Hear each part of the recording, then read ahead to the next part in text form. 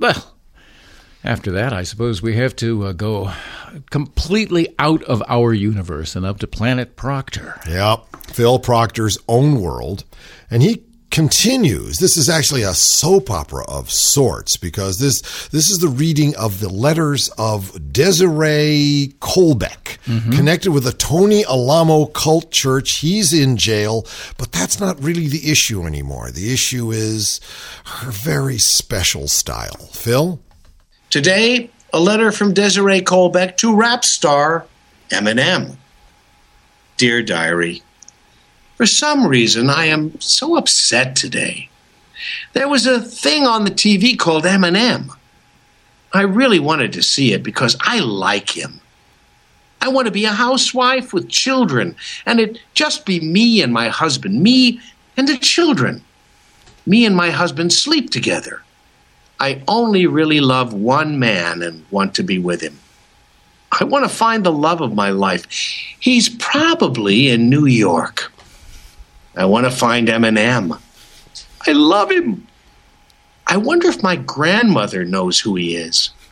Well, if I go to my Aunt Kathy's house, I would talk to Larissa about it. I wonder if Eminem is married. I wonder if he would love me too.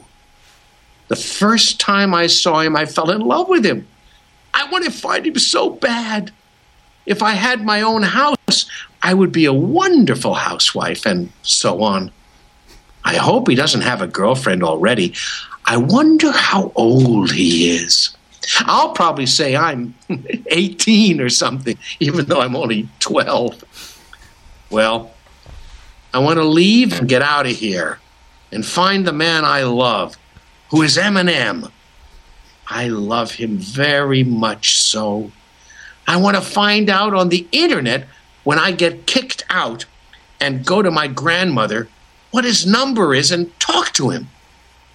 I wish I could see him and hold him in my arms and kiss him. I love him so much. I know he'll love me a lot because inside I can really be sweet. But when someone says something I don't like, I want to grind their lips into the cement. I guess the reason I love him so much is because of the following. White, rapper, handsome, looks Scandinavian.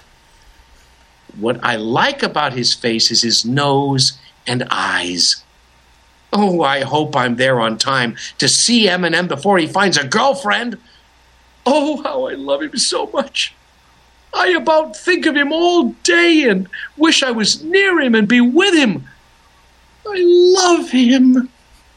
Good night, my love. Good night. I love you, Eminem. I wonder what his real name is. Well, bye. Well, Pete, I don't know. I mean, the day after Earth Day, we did a lot of kind of celebrating and drinking green yesterday. Drank a lot of green yesterday and tried to pee it out there on the world so the world get greener. Well, it looked greener this morning when I drove here. So you guys, that's the green. What's it called? Isn't that called the Shamrock Pea Club? I guess, the SPC. Yeah, we just go out there in the woods and we just pee in the woods. And my gosh, the next day, it's golly, those trees out there. It's almost chartreuse. It brings on spring. It does. It does. Well, yeah, we talk. This is the day after Earth Day, and what are we talking about? War. We're talking about blowing up the earth and gouging into it and doing this and doing that. Just proves people have been stone crazy since, well, I don't know when. Maybe the last 60 years, though, really violently stone crazy. Well, I think talking about it, I think returning to the narrative, to get the perspective of what we've really come through and are living in, because it's real easy to just like turn it into a media world, in which other people tell you what it is and what's important, what it's all about. But if you go back and get this kind of perspective, it's overwhelming. Yeah. It's completely overwhelming. It's a mushroom cloud. What's more overwhelming than that? Yeah. Well, I'm trusting that, as you said earlier in the show, that this our last little adventures, the last things are going down now. But the influence of so many people willing to do so much harm in the world is really hard to get around. I mean, and it's left us with these sore spots. Which here's my Panglossian total optimism. Right? Okay, go. I think that once we realize this is the last of our, whatever you want to call it, colonial adventures, all these various names, various think tanks, going somewhere else where we're not needed, doing bad things for no really great purpose, and then leaving. All right. I think that's over. There's going to be raw sores, the Israeli situation and the conflict between Muslims and Christians and Muslims and Hindus and the crusade. Don't forget the crusade. But I think it's going to be handed to the United Nations. I think that is the path. And that goes against everything. You want to get the Tea Party literally just spontaneously, exploding. Just say, let's give it to the UN. And they see this word, one world. Yeah, it's really... And then all the rest of the world is communist except us. Communist, or it's sick, or it's poor, or it's... what they really call it? The not me. Don't make me stand next to the not me. But hey, one of the great pictures that came out of the whole volcano thing, the Smokahula, it was this picture of these two Nigerians. These are not happy Nigerians, I want you to know, but these Nigerians pushing a cart full of dead roses across the airport because there were no planes. That's where your roses are coming from that you are buying today to give to Mom.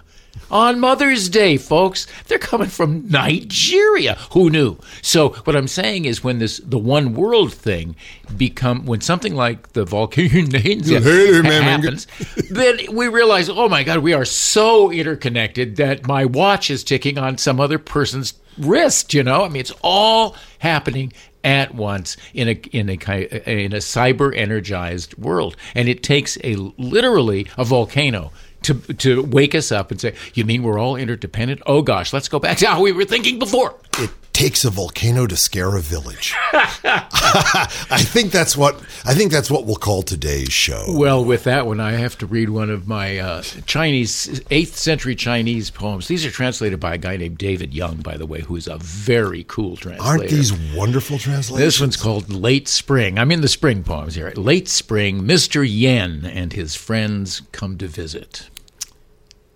Pines grow here. Also chrysanthemums along my wild paths. Books in the house by the cartload. I roast some sunflower seeds to treat these distinguished guests who have stopped by on their bamboo viewing tour. Birds were sitting here before the spring turned green, and the orioles sing on after the petals have fallen. But I have to admit I'm a little sad about the whiteness in my hair, as if I couldn't quite accept all the pleasures of this season. Oz in your ears, Friday, April 23rd, 2010. Oh, there's that bed I love. I'm Peter Bergman, your host, my co-host, David Osmond. I'm happy to be here. Our producer, Bill McIntyre, John Cumming, our wizard there, our Mr. GotWiki. Go on up to radiofreeoz.com and click around. I think you'll have a good time.